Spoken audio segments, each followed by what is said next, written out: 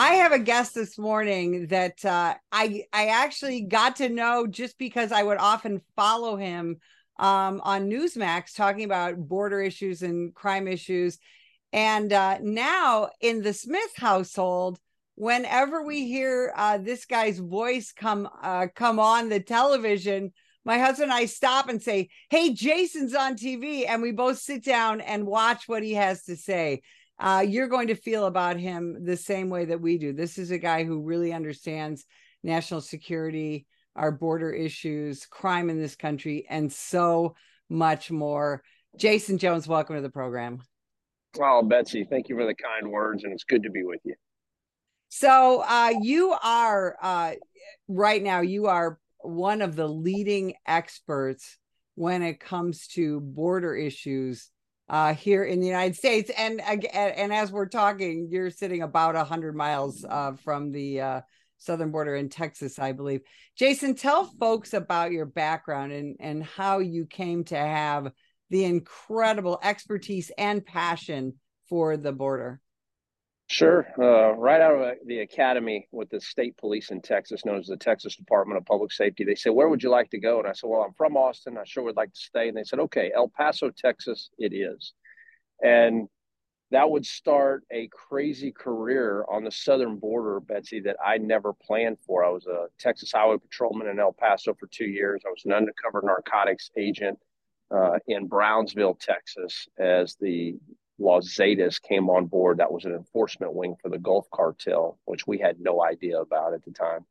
And then I would transfer around to some other places and then end up back in Laredo, Texas as a lieutenant for the DPS narcotics service over two major drug squads as the war, as the cartels referred to it, between Cartel de Golfo and the Los Zetas kicked off.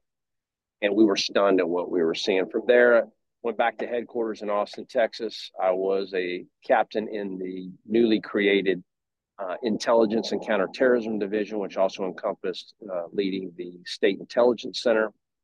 And then in the end of my career, about the last 3 years, I was asked by the Texas Ranger Chief to command the Texas Rangers Border Security Operations Center. I was not a Texas Ranger, but because of my contacts within the community, the U.S. intelligence agencies, and because of programs we had been building, working with the Mexican government and collaboration to try to save lives down there, they brought me in to manage their program. It was very humble.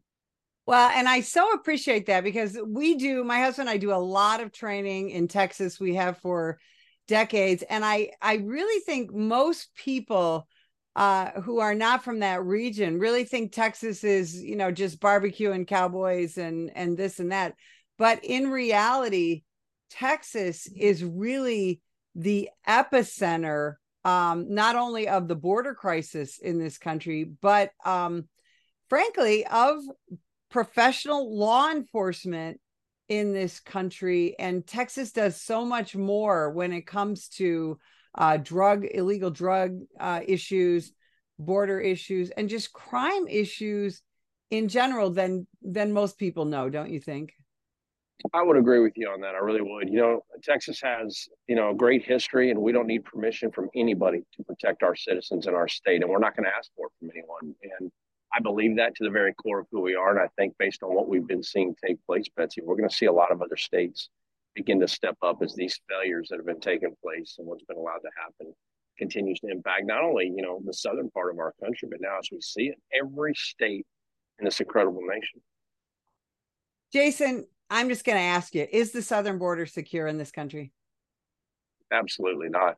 And the data from the United States Customs and Border Protection proves that we have never been where we are. I mean, Betsy, by the end of this year, we're about to see 3 million encounters at your southern border, your coastal borders, and your northern border.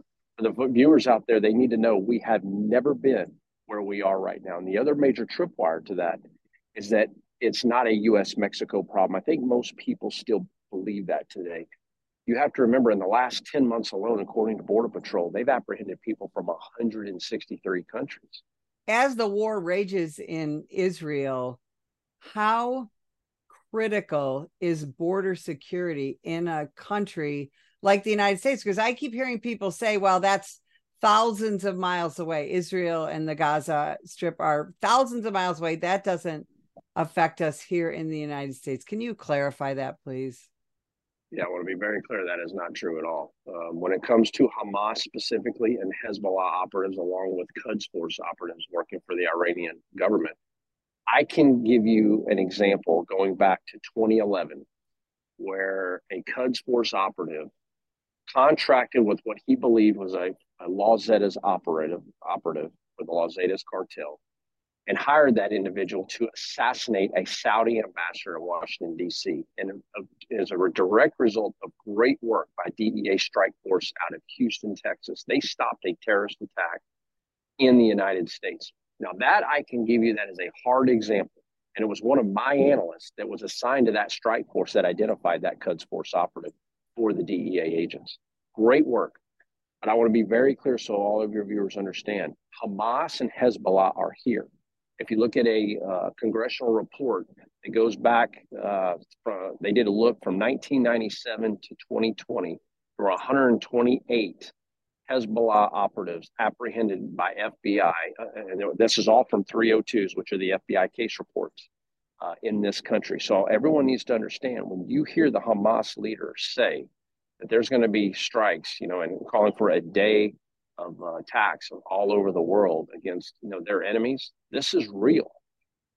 Post 9/11/01, we, American law enforcement, as well as citizens of this nation, we got a real taste of what radical Islam is all about. And I don't even think newer law enforcement officers really understand the evil and the brutality and the different attitudes by jihadists who, like you said, are here in this country. Can you help people understand that?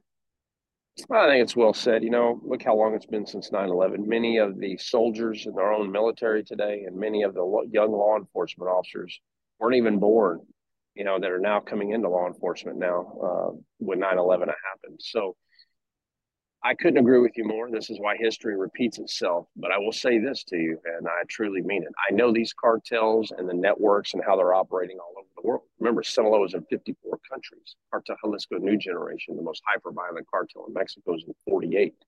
These people are collaborating with dark networks all over the world, not only in our own country. And they've been contracting and working with U.S.-based street gangs, what we call Tier 1 gangs, for many, many years. And so this is why I went public to warn the American people. We need new authorities to go after these cartels and the people with whom they're contracting and collaborating with, because from their perspective, Betsy, they don't care if Hezbollah is going to come in tomorrow and wipe out a city. All they're going to do is look at them and charge them more money. I can tell you that from case after case that we worked. And this is why I went public. So this threat is extremely, extremely real. And we should be hearing, this is part of the frustration I have. We have 18,000 law enforcement agencies in our country, and we've got incredible leadership within those organizations.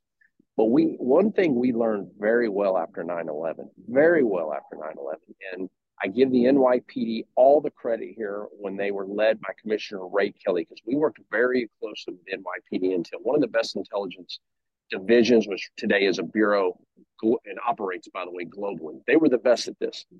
Whenever they saw a terrorist attack anywhere in the world, Betsy, they came out publicly, they launched their Hercules teams, they went to the nation and they said, we see what's happening. We want you to know that we're hardening targets all over this city, and we warn of what's coming, but we are being prepared. Why are we not hearing that from the FBI director right now?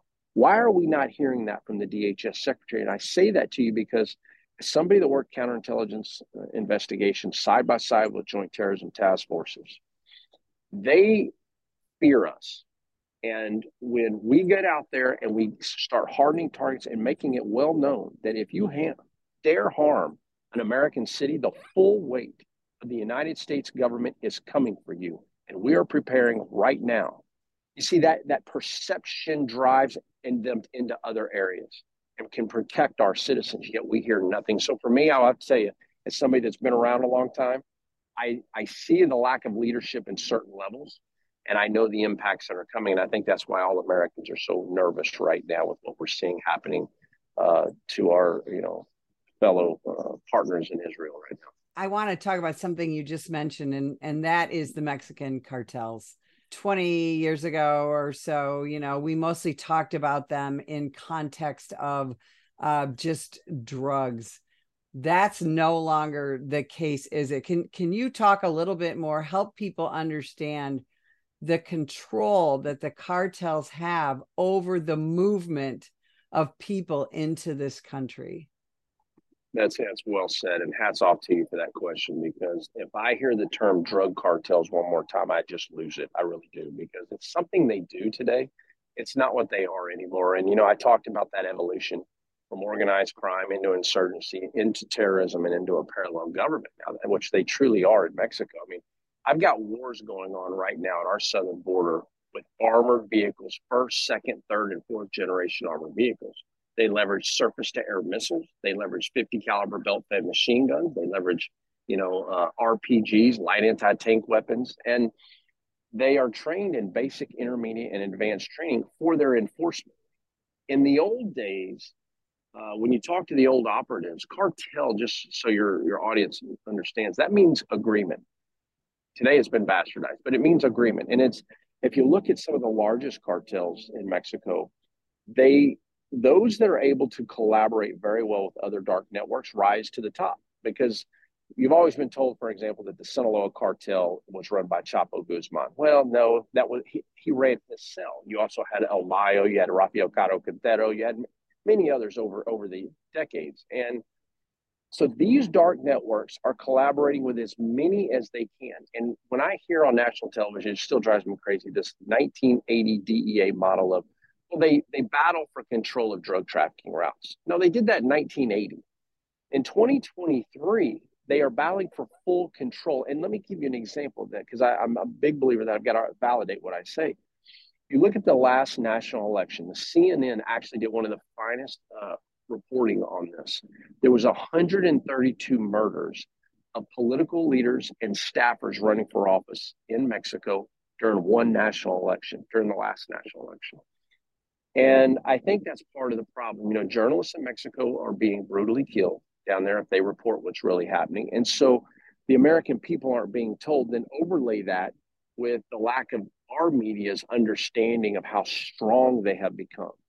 And that's what's gotten us where we are. But I will tell you this, our government will have to take extreme action and to go after them, Betsy, because they won't stop. They can't stop. And this is the story that's not told. And what I mean by that is they don't fear us. They don't fear the Mexican government. What they feel are their rivals. They're constantly in battle because they fear that their rivals could overtake them and they can lose control.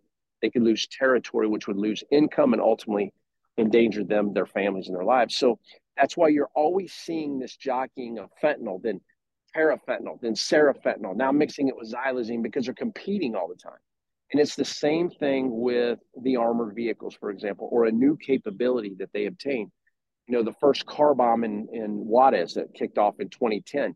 I knew that was a major tripwire. I was leading the state intelligence center at the time. And because I had worked the cartels for many, many years prior to that, I said, get ready. We're fixing to see other cartels that acquire the same level of technology. And by the end of the year, 4 other cartels had that level of capability, who, by the way, were working with the FARC for the tripwire device that kicked it off. So that's where they are today. That's what's been happening. And unfortunately for me, if you would have told me 7 years later after coming out publicly that our country would be where we are and that Americans still would not be briefed as to what has been taking place and how it's impacting them, I still want to tell you, I still can't believe it. What are you seeing as far as attitudes and morale of our Border Patrol agents? I have never seen a law enforcement organization have officers so demoralized ever in my career. And that's someone who, you have to understand, I'm on that border usually every other week or every third week of the month. And I'm down there and I'm talking to them, I'm visiting with them and how they're doing and how they're hanging in there. Things have become so bad they can't fill academies at all, which many law enforcement agencies are dealing with that problem right now. But Border Patrol specifically, they're even trying to hire back law enforcement Border Patrol agents who retired and giving them incentives to come back because they can't hire anyone. The other part of this is that their job has been gone from a national security model into a humanitarian model. And I truly mean that. I mean, their whole focus from their leadership to the ground agents is do one thing, and that's process and process people faster into this country. And to those who have been with the organization for many years, they can't wrap their mind around that. Their frustration is incredible. And so, to all of them out there that are watching right now and their families, I want them to know that we have been doing everything we can to get out what they are going through and what their families are going through. And I've been doing that publicly for many, many years, releasing a lot of law enforcement sensitive information, also videos of what these agents are going through. If we do have a change of administration, or this administration has a change of heart when it comes to border security, is it possible to engage in the mass deportations that we're obviously going to have to engage in to secure this nation? Of course, absolutely. And it's going to occur if we get the right president in there. But it will take Americans really getting behind this and understanding the threats that we now face. It was 2 days ago from today that we finally were able to get the leaked information from U.S. Customs and Border Protection that 72,800 plus people from countries with a terrorism nexus known as special interest alien countries have crossed your southern border in the last 2 years alone. 2 years. Now, let me put that in perspective. Those are just the ones we know of. Never mind the ones we don't know of. In the proper vetting, listen, these people are not being vetted. So, Betsy, we have real domestic issues now. To halt the border problem, that's an easy one. To stop the immigration coming in, mass migration that we're dealing with, that is easy. That, believe it or not, of all the issues that we're going to deal with, that's the simplest. The biggest challenge is what you just mentioned. That is the mass deportation of millions of people who are here illegally in this country, and where to start. Because you got to remember, FBI has about 27,000 agents. ICE, maybe 3,500. ATF, I think about 1,500 to 2,000. So we've got some real number issues to work on domestically, and it's going to require you hear this term, a holistic government approach of local, state, and federal. I truly believe that, and we're going to have to get real tough, real fast. And what we see happening overseas, I'm praying right now it doesn't hit us here, but we've got to get these bad actors out of this country. Can you reiterate to people that it's not, because I talk to a lot of people who say these are just people coming to have a better life, and because they don't have a good life or good job prospects or whatnot in their country. And of course, there are some people who that is why they're coming, but that's no longer the majority. Can you explain that to people? Sure. Most of the people that we interview down there that are crossing are economic migrants. They're coming because this administration is creating exemptions that are allowing them from their country of origin to come, period. And let me give you a great example of that. In July, Secretary Mayorkas signed exemptions allowing Hondurans to come into the country. Well, guess what happened, Betsy? They came flowing into the nation. Now, where the problem comes is when it's a U.S. Mexico, U.S. Central America issue.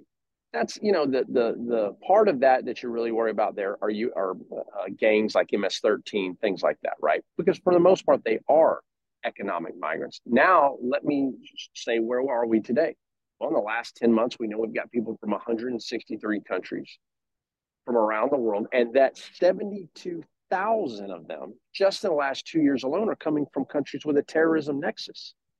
Never mind the 1.7 to 8 million known gotaways and the ones we have no idea about that have been flowing into that border, because right now your Border Patrol agents are pulled off the line. So how they vet people that they even do encounter, like the 72,000, would stun the average American. Let me ask you, here's what you haven't been told. What database do you check for Somalis that cross the border? There isn't one. What database for Uzbekistanis, Tajikistan, and all the Istan countries that don't have any data sets to even run from? So you're just given a name like John Doe. Literally, some agents are being given a name. My name's John Doe. And that is who they become officially. It is absurd what has happened. We've got 30-year-old men plus claiming they're unaccompanied alien children. Agents can't say or do anything about it because they can't validate. They've got no documents on them.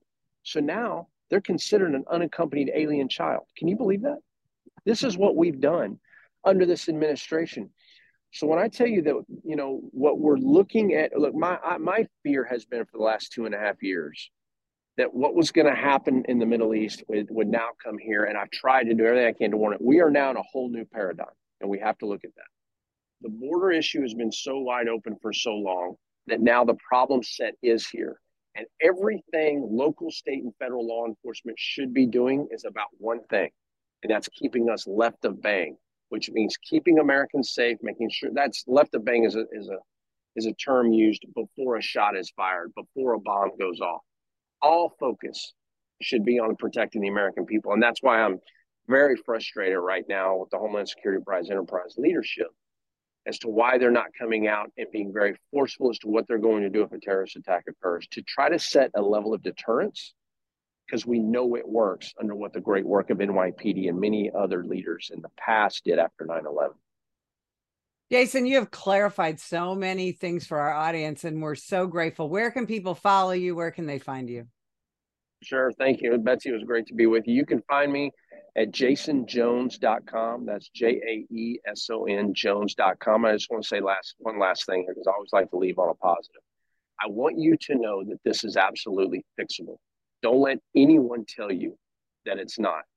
And for those mothers and fathers who are hurting out there, who've lost your children to fentanyl, to these cartels and what they've done to so many families in our country, I want you to know we're coming. We're going to get the FTO designation, and there's going to be nowhere on planet Earth where they can hide, because the world's best of the best are coming for them for what they've done to so many Americans, so many Mexican families, and so many families around this country. Betsy, thank you for having me. It was great to be with you today.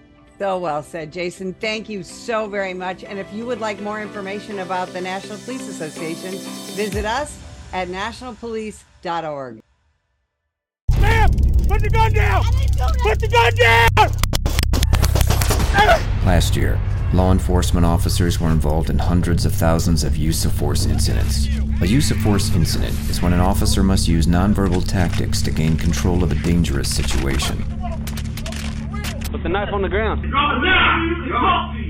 In many cases, officers have no choice but to use force when a suspect doesn't comply with a lawful order. Use of force is always ugly. No one likes it, especially police officers. Together, we can help de-escalate these dangerous encounters. Help police officers by complying with their lawful orders. Don't attack, attempt to disarm, or flee from an officer. Use of force is an officer's last option. Most incidents can be avoided by not resisting arrest. If you feel you've been wrongfully detained by a police officer, then seek a legal solution after the encounter has been resolved. Let's keep everyone safe. Comply now and complain later.